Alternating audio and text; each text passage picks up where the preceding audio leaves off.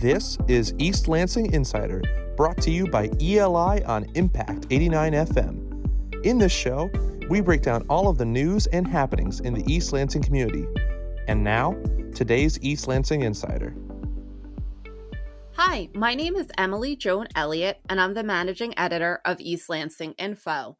On today's episode of East Lansing Insider, a podcast brought to you by East Lansing Info and Impact Radio, I have Superintendent Dori Leyko of East Lansing Public Schools. Thank you for joining us today, Dori. How are you?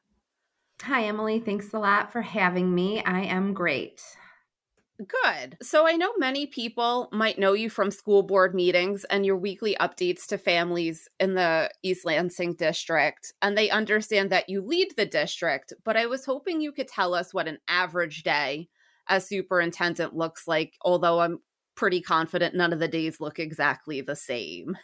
I sometimes, if I was to look back and think about what I did all day, it would be hard to sometimes really document that. And certainly, while I have some standing meetings or commitments, every day really looks a little different.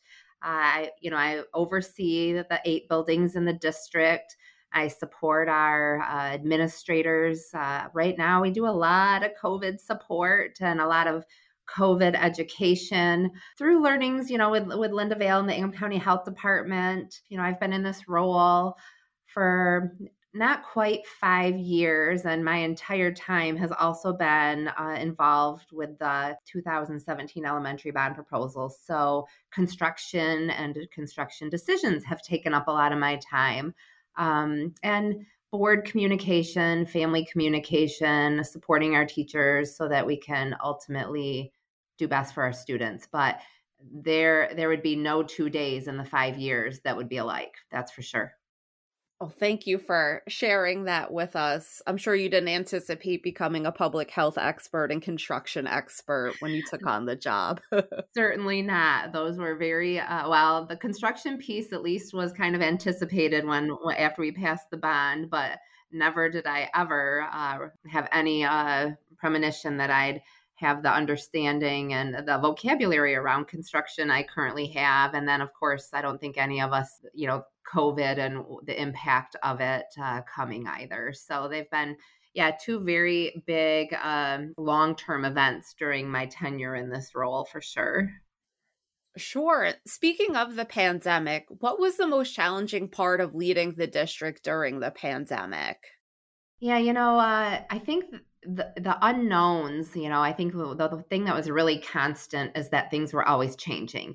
We were making decisions based on the information we had, day to day, and especially at the beginning and even as we moved through the summer of 2020, information, data, environmental conditions and factors were changing daily. We were watching recommendations from CDC and DHHS and Ingham County Health Department. But I think it's, every time something changed, or just as we got something in place, something changed. And we'd have to take a step back and, think about our different options at that point, make a decision, communicate it based on the information we had that day.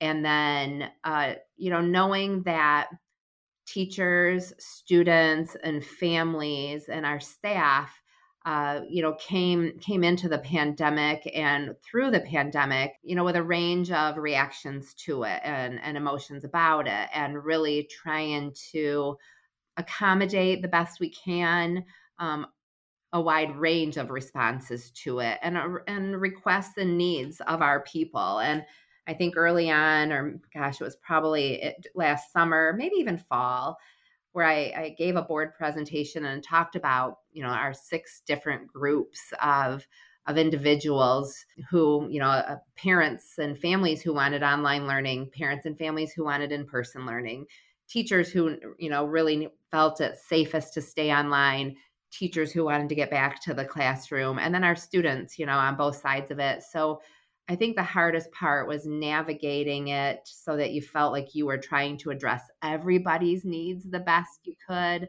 although, there were never any winners in it. Right. I know it's been a difficult year and a half for everyone, but were there any rewarding parts or moments you look back on that were maybe heartwarming during the pandemic? I would say that our staff and community, even though some of the decisions I think were hard to receive for many folks, there were a lot of individuals out there who maybe not on social media or publicly, but would send me notes of encouragement and support. And I'd always, let them know, gosh, I so appreciated the time they took to do that. It kind of kept me going, knowing that we were still needing to serve our kids and that there were folks saying, yep, you're doing okay, keep going. And recognize like just the challenges of leading through something so unknown to us. So I think the other, day that was just really heartwarming for me was in March when our kids did step foot back in school, after being out for nearly a year, and then having those who elected to return this past March, and just seeing, I would like to say seeing their faces, but they were masked. So seeing their expressions through their eyes, and talking to them about, how it felt to be back was really a special time for me too. I can imagine. Is there anything in retrospect or hindsight you wish you had done differently? Or put another way, if you had one do-over for decisions made during the pandemic, what would it be? Yeah, maybe a little bit around, sometimes I think it took a little bit of time for me to recognize that we had individuals outside of the school district who had more expertise than I did around making decisions for extracurriculars. And sometimes it got left to the school district. And while I really support having local control over decisions like that, I think it also sometimes put us in tough spots, because it was viewed as opportunities that we were taking away from our kids if we followed a recommendation and put our kids on hold, or if I went outside of a recommendation and came down a little tougher on restrictions than maybe MHSAA or the health department did. Right. And I think it took a little time for me to step back and realize that I needed to rely on the guidance and best practices and recommendations that were coming from those in the field. And while sometimes it felt a little like nuanced because our community is different, being, immersed with a college campus. Right. But so I think there are times, but that we maybe were justified in having a unique response. I think I would have gone back and maybe not gone out on my own with some decisions early on, and maybe stuck with recommendations from organizations that had more knowledge than me. Okay. So the last school year started virtually, and then some students beginning in March transitioned to in-person, some remained online, but this year more or less is completely in person. I think some students had a virtual option in conjunction with Lansing Public Schools. So how does this year compare to, the last year and a half of learning? Yeah, a lot differently. Last year we navigated the online piece, but everybody, was in it together. It was new. We had a lot more flexibility, though, in how we delivered instruction and the times we delivered instruction, and from the state in terms of waivers than we do now. And Right. so coming back, and I've heard a lot of stories and anecdotes from parents and students about how impactful it's been to be back in person, and how, boy, they didn't recognize how important the in-person, not just the instruction, but the connection with the teacher, the connection with peers really was. But I think the biggest challenge is really trying to, without any waivers this year for any kind of seat time or days or hours of instruction, trying to go back to normal as we knew it prior to the pandemic under not normal conditions yet. Right. It's not normal, for kids to be masked and to have such limitations on socializing and being together, during a school day, and trying to make the conditions, trying to make some normal, environment and learning and situations for kids when it still isn't normal yet. The other piece I think you've seen in the news locally and nationally is staffing shortages have really made it more challenging. We have some staffing shortages, but we're not nearly in the predicament or situation I've heard of some other districts being in. But in a year where I think we know we need more support for kids, we're working with less support just because of the workforce that's out there and wanting to come to work in a school where we have many unvaccinated people very close together, especially at the elementary level. Right, because elementary age students aren't eligible yet for the vaccine, although I know you reported last night that might change within the next month or so. Yeah, we are super excited to see that Thursday's recommendation from Pfizer and biotech to go to the FDA for approval for a vaccine for ages 5 through 11, and hoping that early November makes that approval official and brings that availability and access to our kids. That will be a game changer for us. Right. So I remember it was probably late spring or early summer. You had elementary, middle school, and high school administrators give presentations that, if they weren't officially titled Year in Review, that's more or less how I understood the presentations. And I remember some of the administrators saying the pandemic, some of their practices had changed and some of them for the better. And they hope to maybe keep something like access to documents online a constant thing. So are there things that changed during the pandemic that you'd like to continue going forward? Yeah, absolutely. And I think we did learn some things through the pandemic that provided some more equity and access. I think we also saw the flip side of that. We saw both ends of that, and we want to pull out the ones that were, more accessible and equitable for families and students. And I think you mentioned one is, having more materials provided online, just so that if students are home, either sick or for another reason, they have access to materials. I think that's been a positive to be able to better keep up with their learning if they're not in the building. I also think one thing we really heard loud and clear from families and teachers is having parent-teacher conferences be remote and offering those remotely for both accessibility for families if they have either transportation barriers or childcare barriers, work barriers. There might be an opportunity to get on Zoom for 15 minutes, versus leaving work and coming to a conference and, going back or even getting there or having childcare. So we've carried that over into continuing here. Well, this week and next week is our first set of conferences. So we're doing those mostly remotely unless there are situations that in person, that there's an advantage to doing in person. But we still have COVID protocols in place too. So it's not entirely, we aren't looking to bring lots of people into a building, into a space, if we can do it just as successfully in another way, which I think with conferences we can. So that was a big piece that parents just said, a lot of them said it was a lot easier to do conferences online, and our teachers too. Yeah, I know that was brought up last night as well. And another thing that was brought up during public comments, and we've had a few readers write in that they've perceived an uptick in aggressive behavior among students. And I was wondering if you've perceived an uptick in aggressive behavior, or if you see students struggling with interpersonal skills since they've returned to the classroom.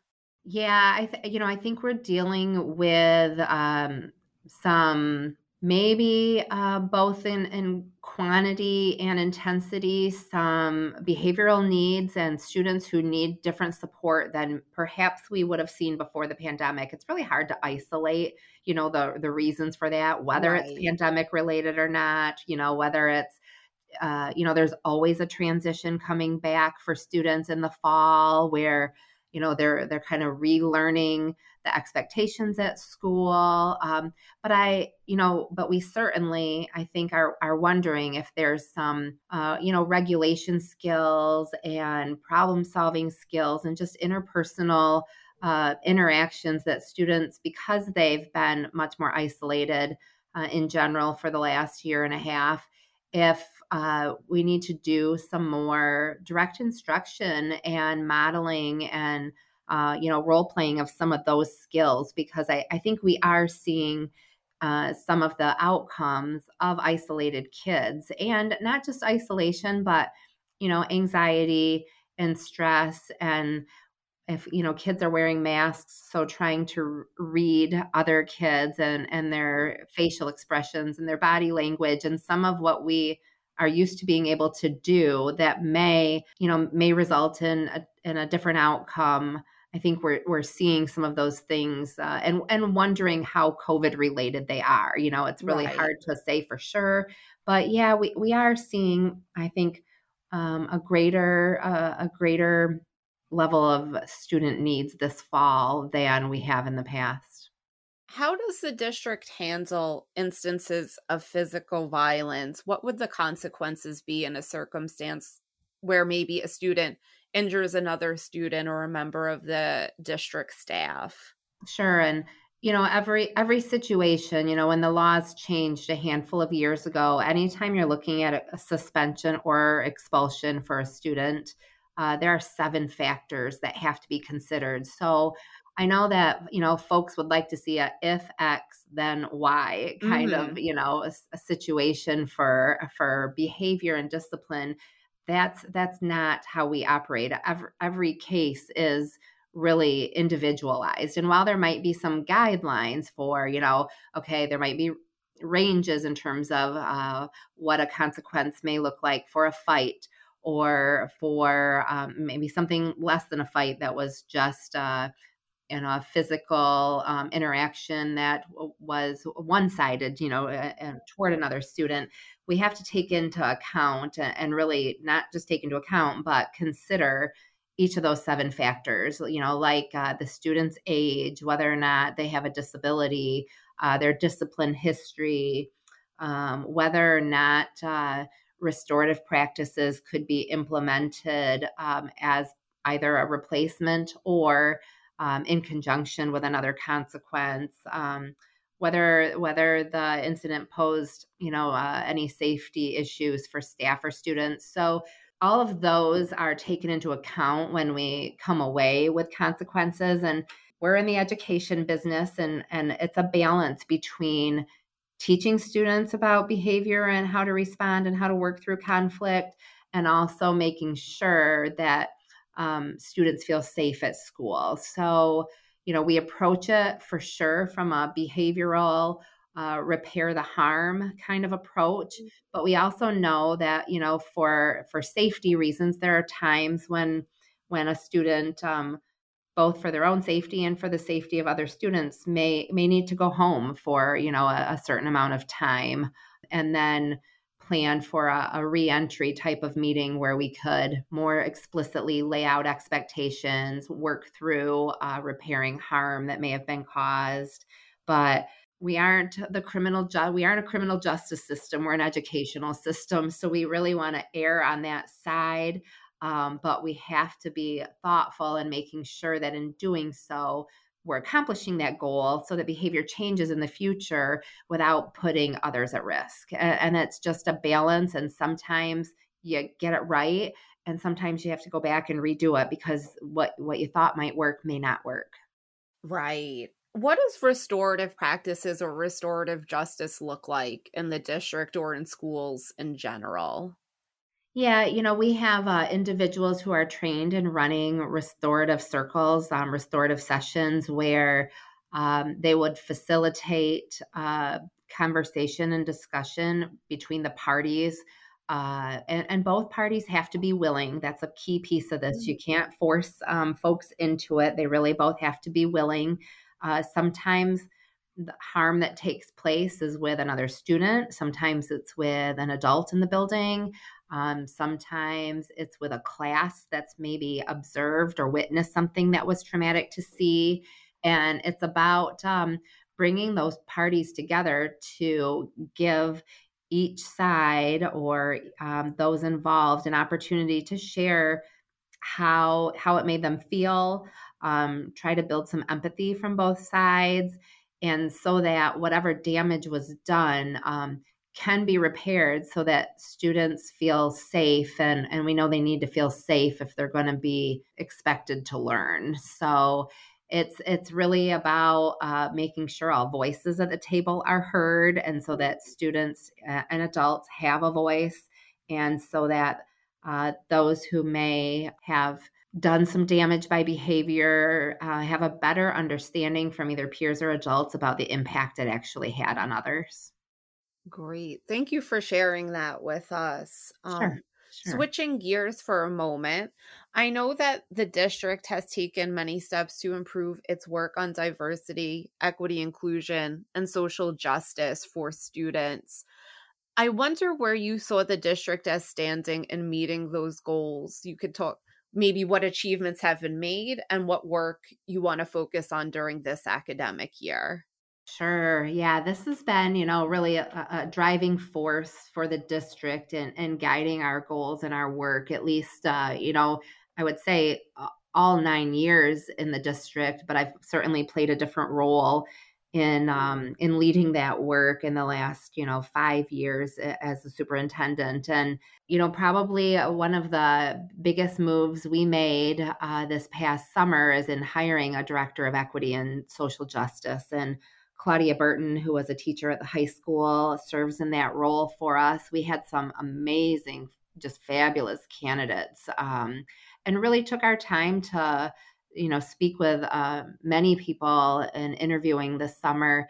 And, some folks saw that, I think, Emily, one thing I think you realize is I really want to be transparent with, the decision-making in the district as much as I can. And I'm not trying to, I hide things ever or not communicate things. And while some folks viewed this hire as a response to our situation in the spring with the social studies curriculum at the middle school, we'd been talking about this position for a number of years, especially as part of our work with the Minority Student Achievement Network, and we'd go to those meetings and hear about different districts who had a position and an individual who was solely focused on moving the work forward around equity and social justice within a district.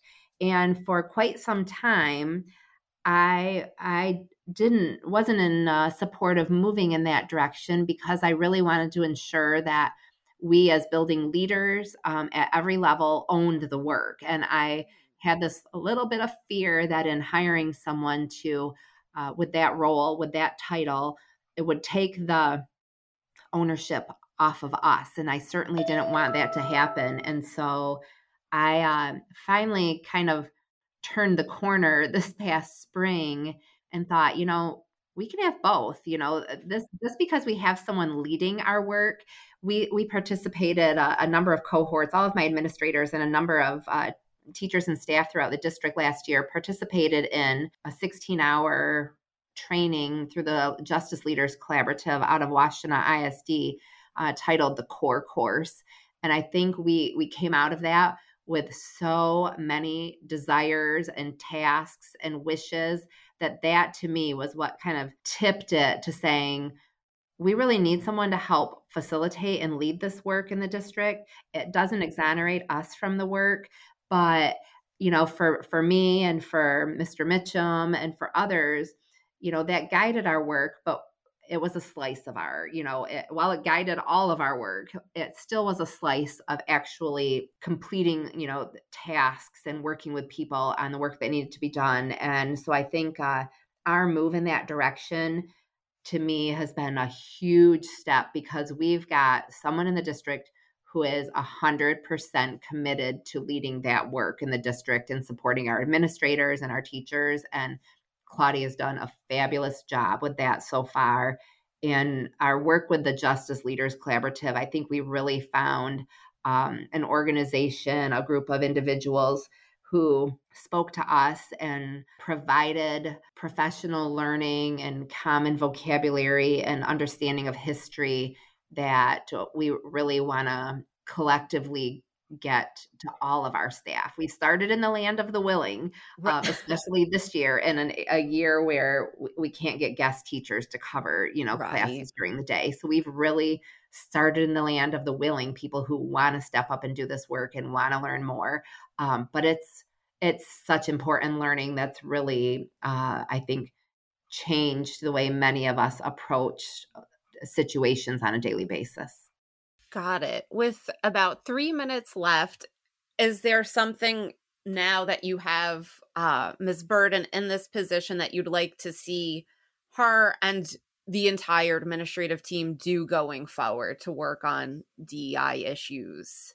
Yeah, I think two specific initiatives come to mind. One has been ongoing in terms of attracting, hiring, and retaining staff that match the demographics of our students better. So increasing our workforce of non-white and representing multiple demographics, not just race and ethnicity, but gender identity and ethnicity and race, but really looking at diversifying our staff to better align with the demographics and identities our students are bringing forward. So that's one, but that's not just on Mrs. Burton, that's on all of us. So we collectively own that. The other one that Klaudia is leading, though, through the district right now is utilizing a tool called the EJAT and focusing on celebrations and, what we're